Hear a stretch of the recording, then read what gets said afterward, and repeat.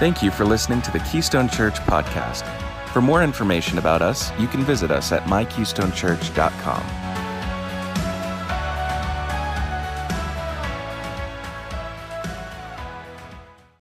So I like old school pages because I am old school. And I found that out yesterday about how old school I am because I'm 46 and almost 47. I decided at 46-year-old it's time to play baseball. I'm not sure what I was thinking because I went and to the batting cages and started throwing the ball, and I haven't played baseball since high school. And I am feeling it this morning. Holy cow. And I went in the batting cages. We have wooden bats now, and this ball looked like a ping pong ball coming at me. I'm like, I got to stretch you out and all this stuff. And, I'm not 20 years old anymore. So we're going to look at John 18. And does anybody mind reading? I need two readers. Really, they're like 3 or 4 verses. Nathan, do you mind reading John 18, 15 through 18? And if somebody else wouldn't mind reading John 18, 25 through 27.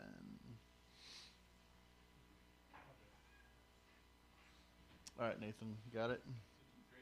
Yeah, 18. John 18, 15 through 18.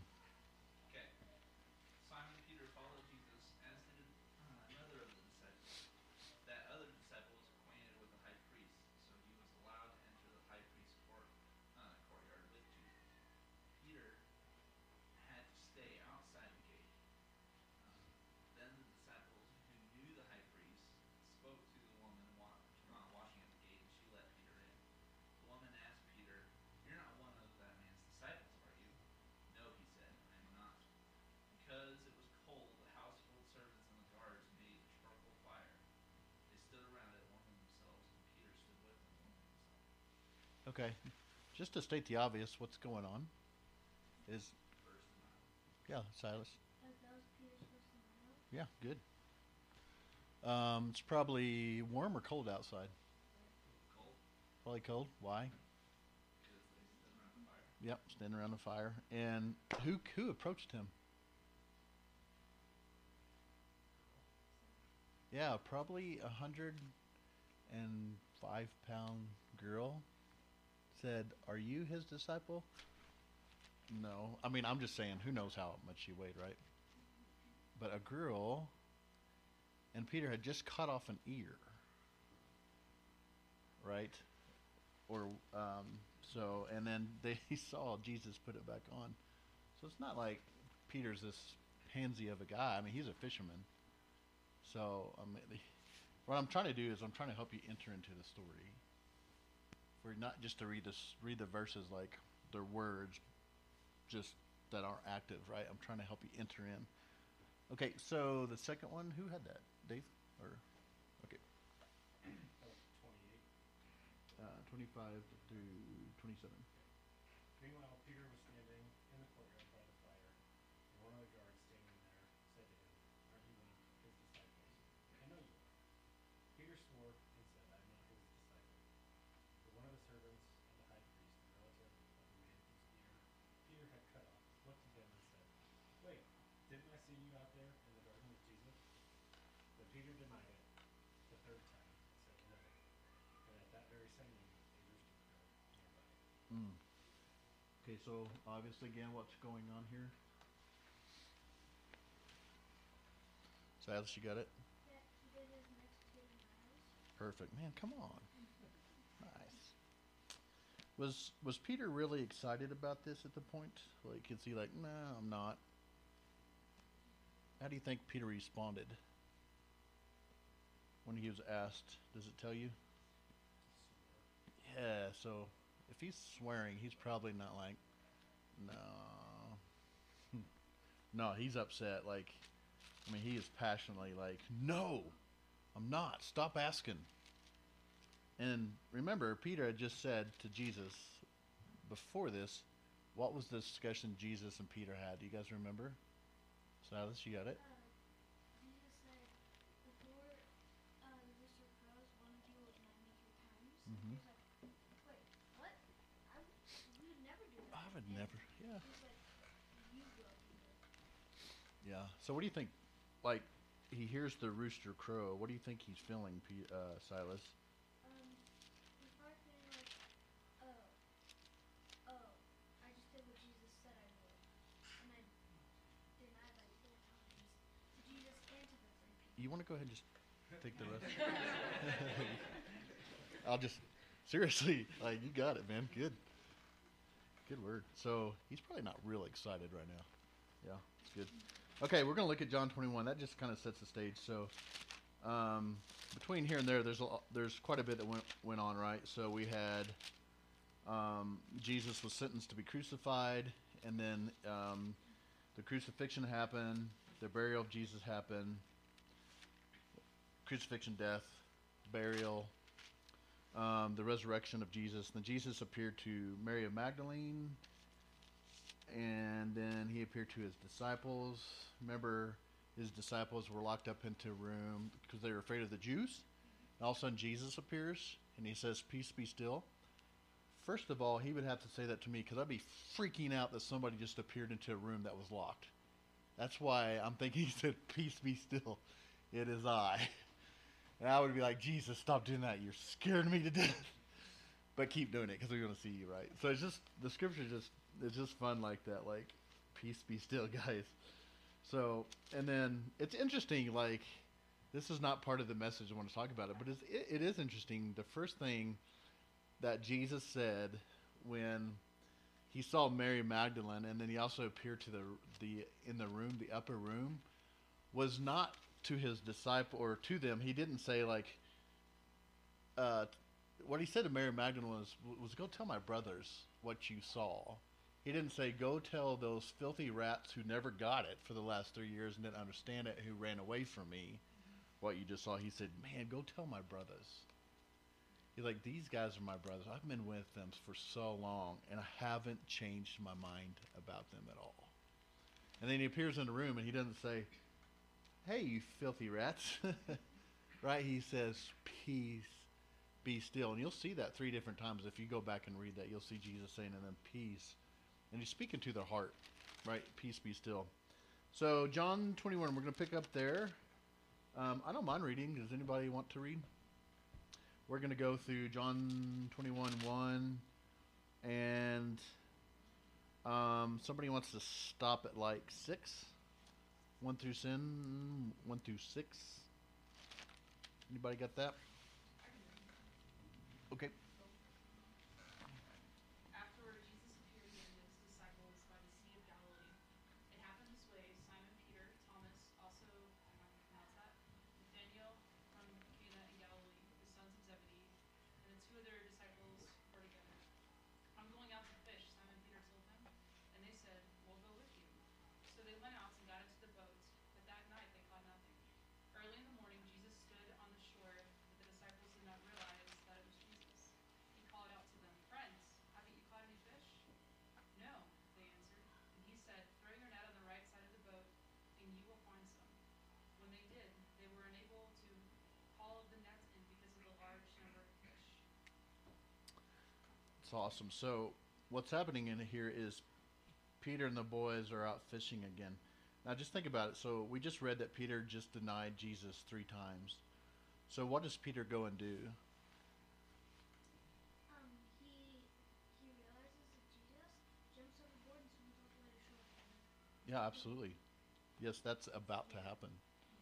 Dude, you are seriously. Good job, Silas. Why do you think he went fishing? It's what he knew. That's what he knew to do. I can't do this other thing right, so I might as well fish. Yeah. Could have been hungry. Yep. But it is. Like, this is the one thing I feel comfortable and safe doing. So I didn't get that right. This whole 3 years, like, the apex of the whole last 3 years was me denying Jesus. So I'm going to go back to what I know how to do. That's what we tend to do, right? As humans, like, man, I blew it, or I'm not capable, or something confronts us that's difficult and it shakes us up a little bit. We usually go to what's known and what's comfortable because it's what I know how to do. So that's where we find Jesus, or that's where we find Peter. And it's interesting. They're on a boat, and I was thinking about like, what would I name? What would I name this time? What would I name the feeling? What would I name what Peter's going through? What would I name that boat they're on? Any ideas like where he's at in his heart? What would you name this season in Peter's life? I mean, I've got an idea, so I'm not looking for a right answer. I'm actually looking for us just to process. Hardship? That's good. Hardship? I think maybe regret as he gets back. Mm-hmm. Regret? Disappointment? That's what I thought. Yeah, that's a good one. Crushing? Yeah, that's awesome. So he's on this boat that's called Hardship. Hardship. You know how boats have names on the back? He's on a boat that's called Hardship, Disappointment, Regret. Somebody else said something else. Or was that all of them? Crushing? Crushing. So that's the name of the boat. Because that's where these guys are. And isn't it interesting that Jesus shows up in the disappointment, and Jesus shows up in the crushing, and Jesus shows up in the hardship, and Jesus shows up in the regret. And it's not like intimidating to Jesus. He's like, I'm going to go right in the midst of where they are, and I'm going to speak to their heart. So this whole John chapter 21, some of your, like at the top it'll say, Jesus reinstates Peter. That's what's going on. Is Jesus is going right to the heart of the matter in Peter, and probably all the other guys too. So, okay. Any other thoughts, comments on that? Things you're thinking the Lord's showing you? I'm going to move too quickly. It's not specifically related, but I love that Peter's like, I'm going fishing, and the other guys are like, I'll come with you. Yeah. Most of them were fishermen, right? Like Yeah. Like they were. But there's just that brotherhood, that camaraderie. It's not like Peter needs his space. It's like, no, we're with you, man. That's good. Yeah. I think, sorry, go ahead. I just was gonna say Peter's always he's very in or out. Like he's either all in and like I'm never gonna deny you, I'm never gonna leave, and then he's like I'm done. Like I don't know him. I mean it's just like he's up and down. It seems like a lot in scripture. Like his emotions go up and down. So I imagine he's probably on the underside of yeah, he's on the down. Then he seems to go up and down quite a bit. Is all I was gonna say. You do notice in Scripture with that things shift after this story, Yeah, he doesn't really do that right? anymore. Yeah, isn't that cool? And then Pentecost happens and it really shifts, like in Acts. And I think it's cool. He almost sinks that boat with blessing. oh wow, So good. Yeah. Like that's what the name of the boat is, where they are. He almost sinks it in blessing. yes, come on. But like that's not the focus though either. Mm-hmm. It's like let's get restored. But by the way, I'm gonna sink that part of your life. Mm-hmm. I do think it's interesting that when at the Last Supper, when Peter was like, "I'm never ever going to deny you," but when he was denying Jesus, he didn't think back to like he was trying to save himself more than he was thinking. It reminds me of the audiobook I'm reading, The Principle. In it, he never thinks. He's always either I'm mad and you're expelled, or that's really wrong. He doesn't. Peter doesn't really think about what he was doing. He was just trying to save himself. That's a good point. Yeah, like fear Yeah. came on him. I'm sure he was in fear. I wonder what would have happened if he didn't deny. It would have been interesting to find that. Yeah, I know it. I'd be talking about something different today, probably. Okay, let's keep going. Verse 7. Then the disciple whom Jesus loved, which is John. Interesting, because he wrote this. He's like, I can't just save myself. Then the disciple whom Jesus loved said to Peter, "It is the Lord. It's the King." So they're on this boat, and he recognizes him. Like, man, if we're gonna haul in this much fish, that's nobody but Jesus.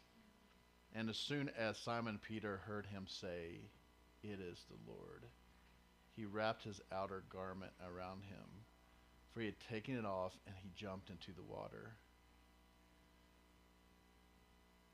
Why didn't he just keep on fishing? Like, if you're living in your hurt, your woundedness, there's probably a temptation to be like, man, now I got to go face him. I think it's interesting. He just didn't take time. He's like, it is the Lord. And he just jumps in, like almost naked. Like, I don't have time for this. I'm jumping in.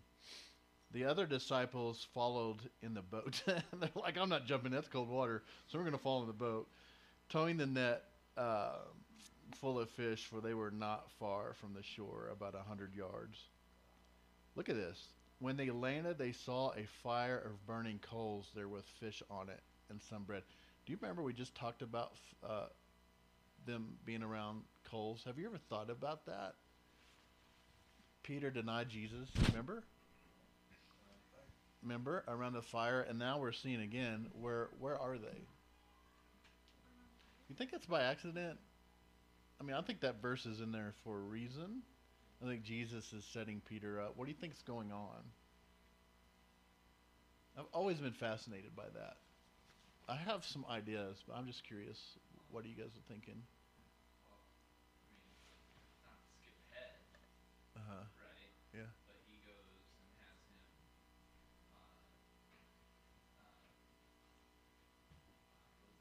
what is it? Like, acknowledge him 3 times Yeah. around the fire. Yes.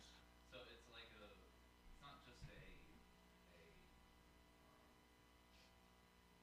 fact that, oh, we're cooking fish. It's a reenactment and a healing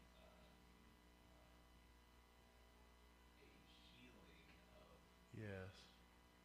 of the thing that happened before.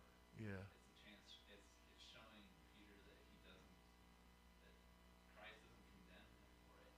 He's Uh, going to restore him yeah. by literally taking him back into the same thing and showing him, you can accept me. Mm. You don't. I don't hold this. I don't hold you denying me over here. That's good, Nathan. Good. It's a good point. So 3 times Jesus or Peter denied Jesus, and now you see it around the fire again. He asks him 3 times. There's the connection there, and you're on it. He's healing his heart. Any other thoughts on that? I keep, in my mind, I go back to, like, how confusing it must be for Peter. Because, like, just weeks before, he was proclaiming Jesus was the Son of God. And then Jesus was telling him he was going to be part of his church. And then, and then Jesus tells him, you're going to deny me 3 times. And then Mm-hmm. Jesus restores him from that. It's just like this crazy. I mean, if you're Peter, you're like, is this going to happen? Is this not? I mean, I imagine at this point you're kind of, what's going to happen? When Jesus Mm-hmm. has affirmed who you are, affirmed your position in a way, and then Mm-hmm. you just go up and down again. I mean, it would be confusing, I think, at that point, Mm.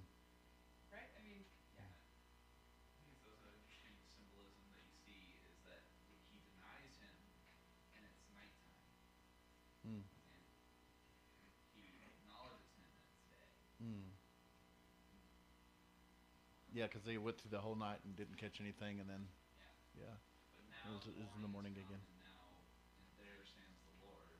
Uh huh. And it's also the fact that Jesus isn't just, um, he's not just standing around the fire warming himself. Mm-hmm. He's preparing food to feed them. Yes. So he's not just Mm. providing the healing, he's Mm-hmm. providing the nourishment. That's good, man. Amen.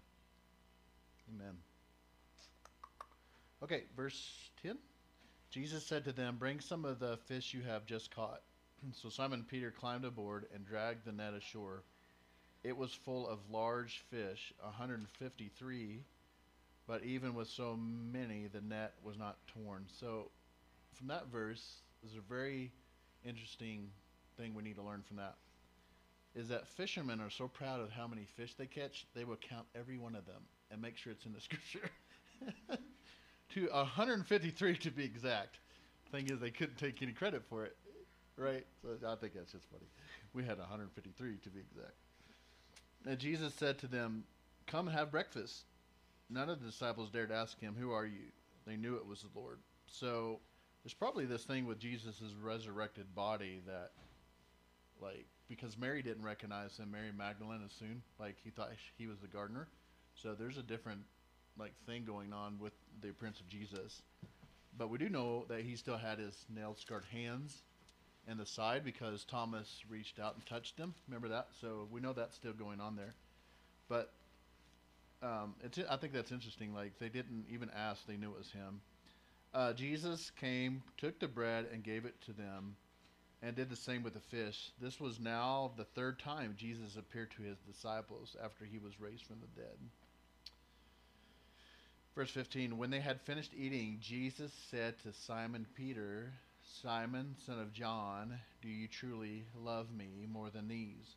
So if you look back when Jesus first called Peter as his disciples, he said the very similar. He said, "Simon, son of John."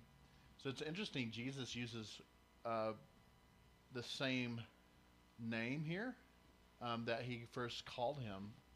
So if you look back in Matthew, it says, Jesus said, "Hey, Simon, son of John." Right? We know that he changed his name later to Cephas, which means Peter, the rock. So I think he's saying, "Simon, I know your name." I think that's my kids, by the way. I was gonna say, can you hear that? I can hear it. Yeah. No, I don't hear anything. I don't know whose kids those are. That must be David's. David, go parent your kids.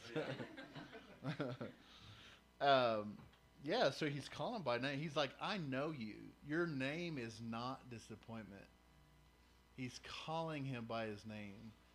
So there's things whenever I was little, either a teacher or a coach or a parent or a relative or whatever, I had this inward talk where I had a name for myself.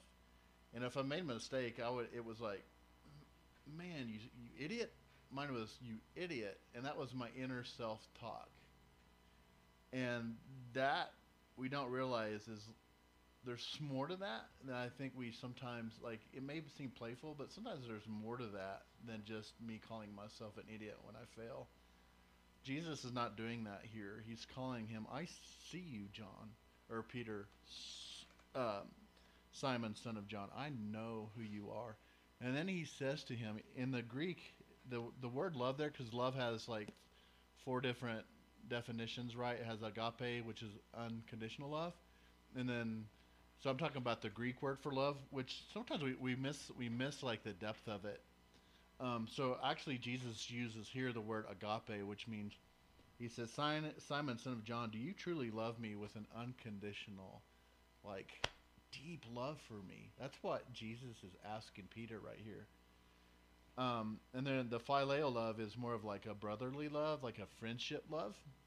And then there's eros love, which is romantic love. And then there's another one, and I've just escaped me. So, but those three, the first three of them, the main ones that are mentioned in Scripture.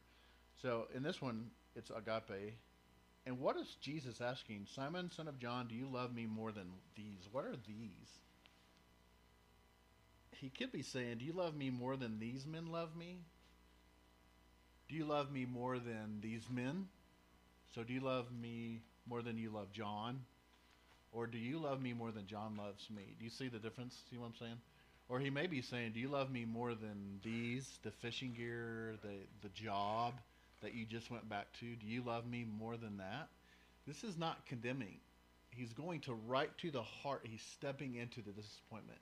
And he's saying to Peter, "I have never lost track of you on your worst day." Amen. Come on. Anybody had a really bad day and you're like, "Man, I am out of the will of God. Something's going on here. And I must not have favor." And then all of a sudden the sweet tenderness and sometimes the fierceness of God comes in and says, "I have never lost track of you." and forgot about you on your worst day. I know your name. I know who you are. And your name is not disappointment. Your name is not regret. Your name is not crushing. If your feelings and what just happened to you, your experiences are saying this is who you are. My mentor Ravi, some you guys heard him speak. He said something the other day that I will never forget. He said, "Experiences are only half truth." So often we will interpret our life and the truth by what we go through, and experiences don't contain the whole truth. Sometimes we're missing the interpretation of what we just experienced. So we have an experience, and we define our life and we define truth by what we just experienced, and sometimes we're missing about 50% of it because we don't have the clear picture of what's really going on, either in the spiritual realm, what God's actually forming or fashioning, what's going to happen out of this. So just because we had an experience doesn't mean that this is the truth there is. Sometimes we're missing the interpretation of what just happened. Does that make sense? So we have to have clear, accurate interpretation. But sometimes with that, as you guys have heard me say, sometimes we don't get the understanding. We just get the grace and the peace of Jesus that I don't understand this right now, but I know that you have not given up on me on my worst day. And this, I think, is where Peter is. He's calling them out. I see you. I see you. I see you, John. Or Simon. But do you love me? And so how does... Any thoughts on that before I move on? You guys following me, tracking me? Okay. One more thought, sorry. Yep. Was just that it was around food. Uh-huh. And I always like, we talk about, it feels like family when you can sit at somebody's table and help yourself to the cups or the silverware and get what you need, Mm. right? And it's always food centered. Mm-hmm. We meet around food, we encounter around food. And, in Psalms it says he sets a table before us in the presence of our enemies. Mm. There is something about a love that you experience around breaking of bread that I think doesn't happen Amen. Come on. in other places. And I love that That's he good. invited him to a place. It's probably an environment that him and Peter had encountered really good conversation and fellowship in the past. Yes. And so yes, it was around a fire, but there was food on that fire. Right? Amen. That's good. And I also love that there were already fish there. That he wasn't like, hey, grab a couple fish off the boat and bring them here. Mm-hmm. But he was already ready to go Mm-hmm. to bring that nourishment. Yeah. So there's some intentionality here. A lot of intentionality. I never thought about that, Catherine. That's really, really good. And I say amen to the food. Yes. The marriage supper of the Lamb is going to have peach cobbler. Big old party. What is the thing? Yeah. If it's bedazzled with glitter, I'm going to think I'm in the wrong place. 'Cause I hate glitter. You know, Glitter's fact not from that- Jesus. The fact that they were fishing again, and that's how this whole thing started. And he had said, "Hey guys, I'm going to make you fishers of men. Mm. I don't intend for you to continue to be fishermen." Mm-hmm. And that's what they went back to. Yes. So Yeah, it come could on. have been a time for Jesus for a mild admonishment. I mean, you saw me die, came back, the upper room, Holy Spirit is there. I had said, wait there until you get filled with power, and you did, cool, so that was good. But then, you go back to fishing. But he doesn't do that. You know, so in our life, there's so many times where there's an opportunity, and we expect maybe that Jesus is going to spank our butt a bit, but he doesn't because he loves us so much. And in fact, he turns it all around back into love. Mm. You know, do you love me? And then he goes back to what he called them to. I called you to be fishers of men. Mm. So it says, if you love me, then feed my sheep. 'Cause that's what I called you to. Mm. That's good. I was thinking the same thing about how Christ met them and spent 3 years kind of pointing these arrows towards his mission, towards his target, and then he dies and they kind of make a hard left. And they're like, I can't do the mission, I can't do this. This isn't for me. But I know what I can do, I can fish. But they're like, I guess it's all over.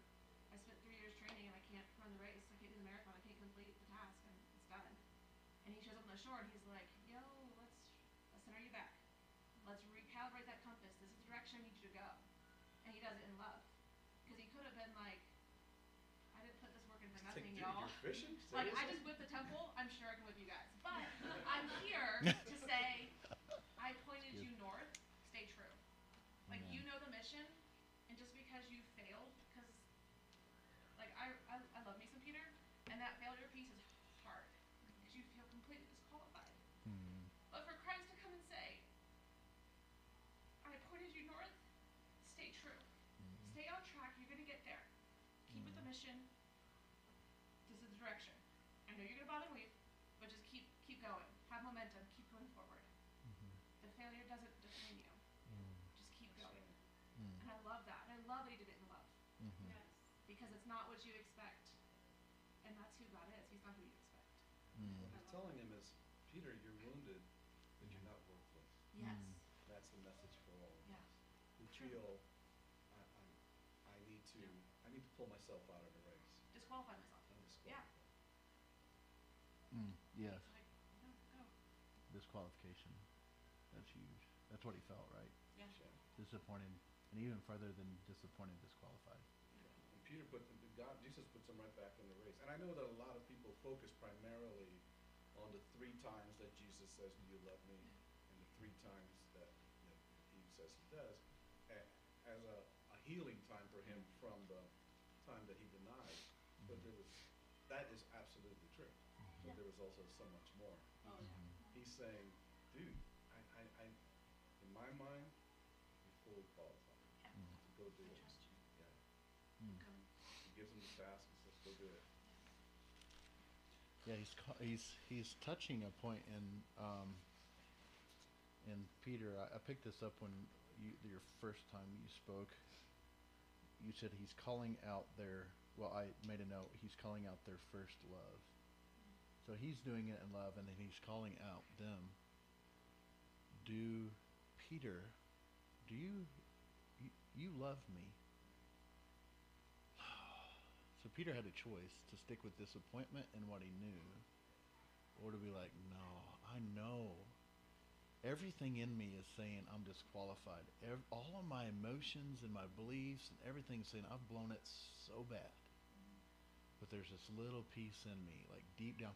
You know the psalmist says deep calls into deep. There's sometimes we got to go past our thoughts, our brain, our emotions, what we feel, what we touch, what we see, to what's really true of like, no, I love him because he first loved me. I don't feel it right now. Everything's telling me I'm way off track. And if you are way off track, you got to deal with that, right? You know, don't be dishonest with where your heart is. But at the same time, he comes into it. Your sin is not intimidating to Jesus, because he who knew no sin became sin so that we could have the righteousness of God. That's 2 Corinthians 5. Okay, let's keep going. So, right, Jesus says, Peter, do you agape love me more than these? And he says, yes, Lord. He said, you know that I love you. And it's interesting, many of you know this, but Peter responds with a different word for love. Yes, he says, because he's looking back at his failure, right? And he's got to look Jesus in the eye and say, yeah, Jesus, you know that we're pretty good. I have a high affection for you. What's another way of saying that?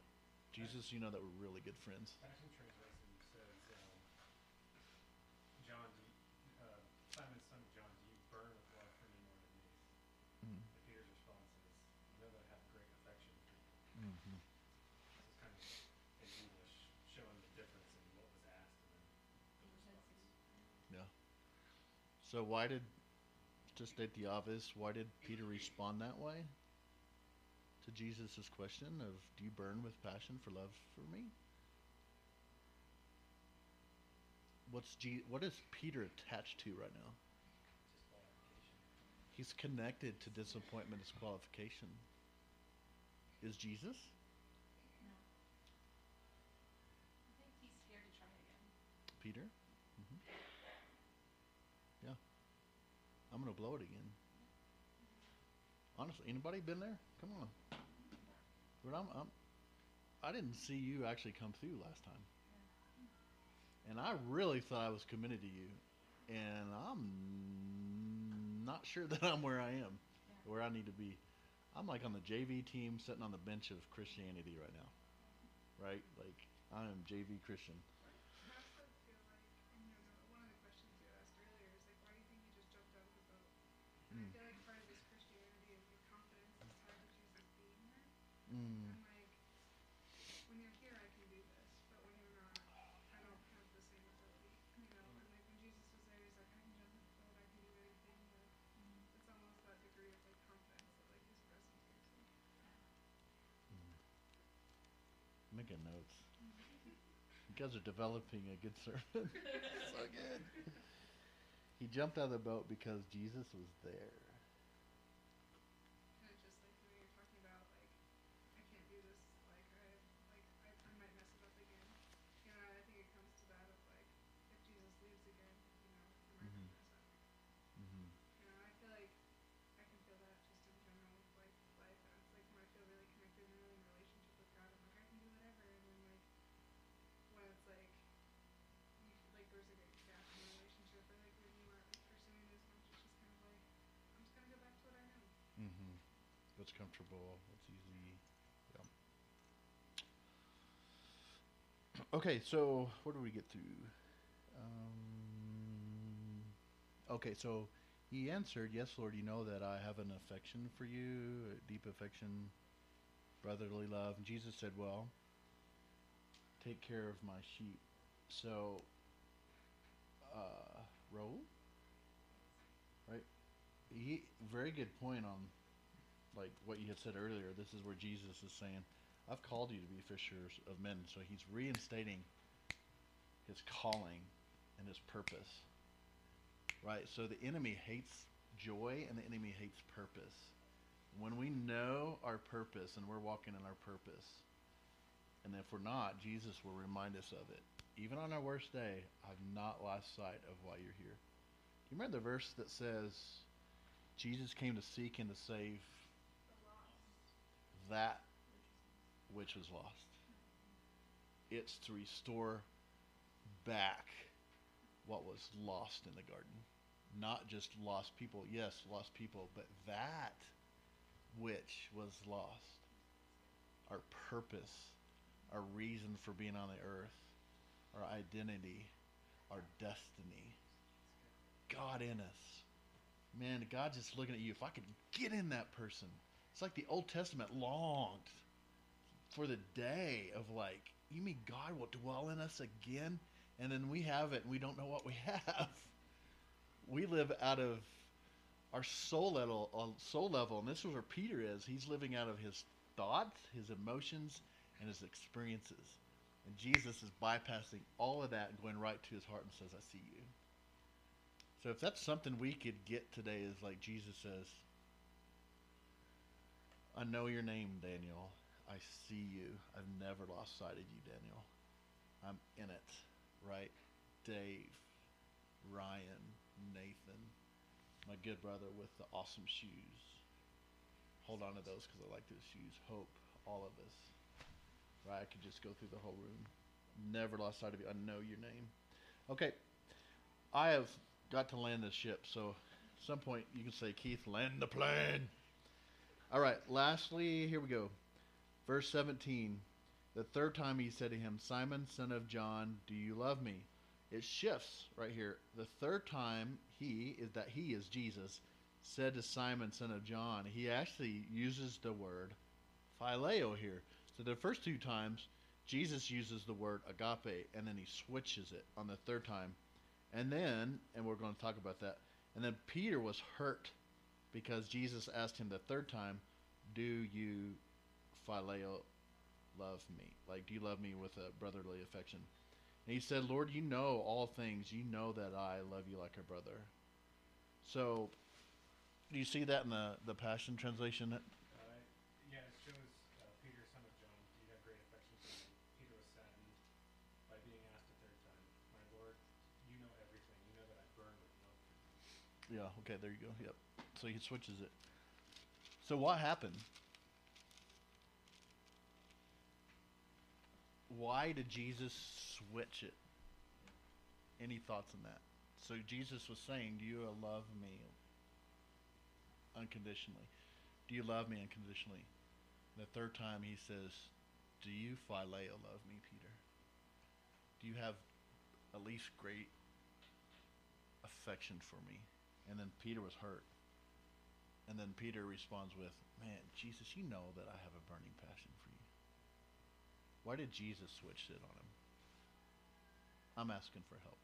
I think in some ways Jesus was saying, you know, Peter assigned meaning to his denial. He also assigned meaning to his own capacity to love Jesus. And I think Peter finally got a realistic view of what he was capable of. Like, I can't love you perfectly. Mm-hmm. I'm gonna love you as much as I can. But I know finally I'm not gonna keep trying to put myself up here. Like this is where I really am at. But I think in some ways what Jesus is doing is saying that's enough. Like, you don't have to perfectly love me to be released to feed my sheep. Mm-hmm. So That's good, Dave. Peter says phileo, phileo, phileo is the answer.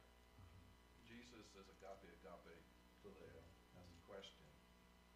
It could be that the answer, I've done a little bit of research, is simply that truly when you read, especially John, um, the, those terms for love are just interchanged very, very often, and they don't necessarily have this huge meaning.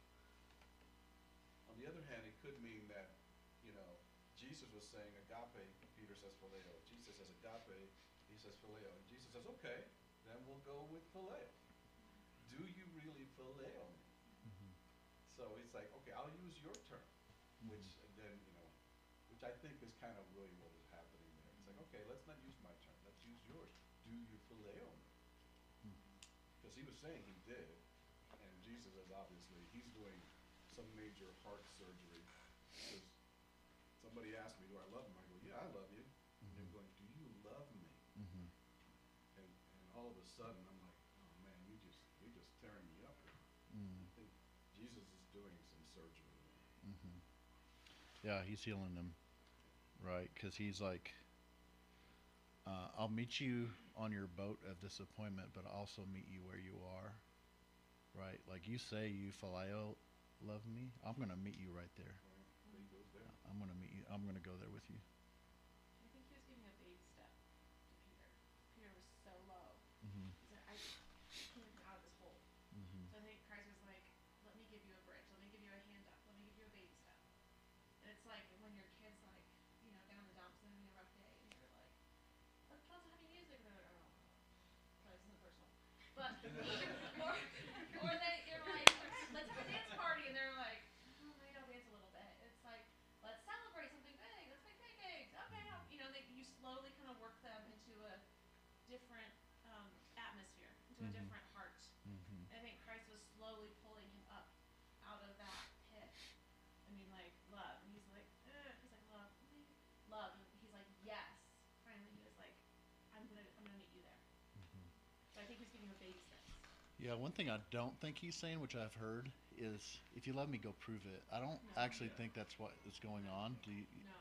I think he's saying, I have called you to do this. Yeah. You're not disqualified. Now, I'm meeting you where you are, because he actually had just said before this happened, he breathed Holy Spirit on them, right?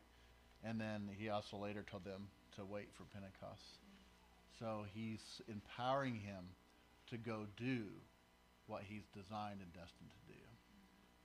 So he has a choice to stay in disappointment, live in his past failures, which is where the enemy is, right? The enemy does not see our future. The enemy works in shame. So if this is a timeline, which my amazing phone is, this is just such a great, like,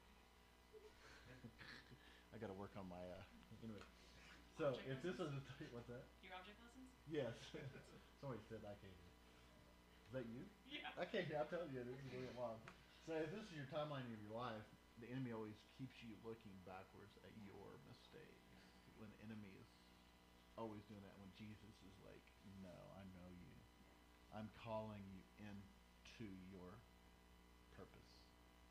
So don't bite the lie. Don't take the lie. Right. So some of us, man, I know. Like, I know part of our stories. I know my story, and I know my disappointment. And one of the things that, as you mature in Christ, the enemy no longer, like, he's like, I'm not going to get them in adultery or fornication or whatever, but I am going to get them in guilt and shame, and I'll take them out that way. So he changes strategies sometimes in his. He'll move into your identity and take you out that way, like you are disqualified. And if he gets you a point of where you're disqualified, you're not going to be able to worship. You're not going to be able to serve. You're not going to be able to feed the lambs because you feel useless and unworthy to do so. And that's not the gospel. Jesus paid a high price to set us free from all that so we can just come as we are. And he meets us there. Right? So some of you need to hear him calling your name again. I would just ask him, Jesus, I need you to hear. I need to hear your voice. I need to hear your tenderness in my stuff. You to call my name again. So any final wrap-ups with that? It is interesting when Jesus was he practically did the opposite thing to Peter. Mm. Peter denied that he knew Jesus, but Jesus was like, "You know me, but do you really love me?" Mm.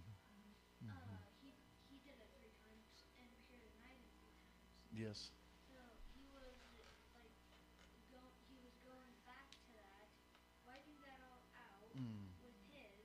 Mm. Yeah. That's good, Silas. You're right on, brother. That's awesome. Yeah, he's give him a clean slate and say, I don't remember that. I know. I know you. I see the real you. That's awesome. Good job, Silas.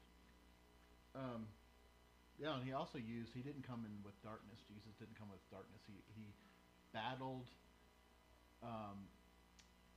Peter's dark place with light. Jesus always brings light into darkness. He does not bring more dark. He brings light into your darkness. So, may I pray for us? So, Holy Spirit, we just thank you, Jesus. Father, Daddy, we just thank you.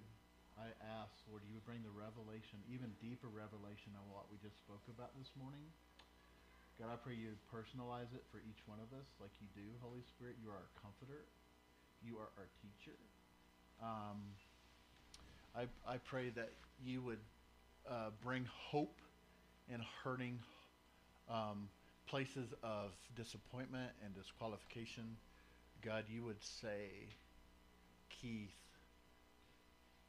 son of Dennis, I see you and I have never lost sight of who you are, even on your worst day. God, that's grace, and it gives me space to get up again. It empowers me to righteous living. It empowers me to embrace you again. It empowers me to jump off the boat and go swimming, go after you. Not to just stay on a boat, like just to really go after you again. It empowers me. Like, and Adam and Eve, when they fell, you came and said, where are you? I'm looking for you. It empowers me when you come looking for me to say, yes, Jesus, what great love. Of course I love you. Because you love me, I cannot escape it.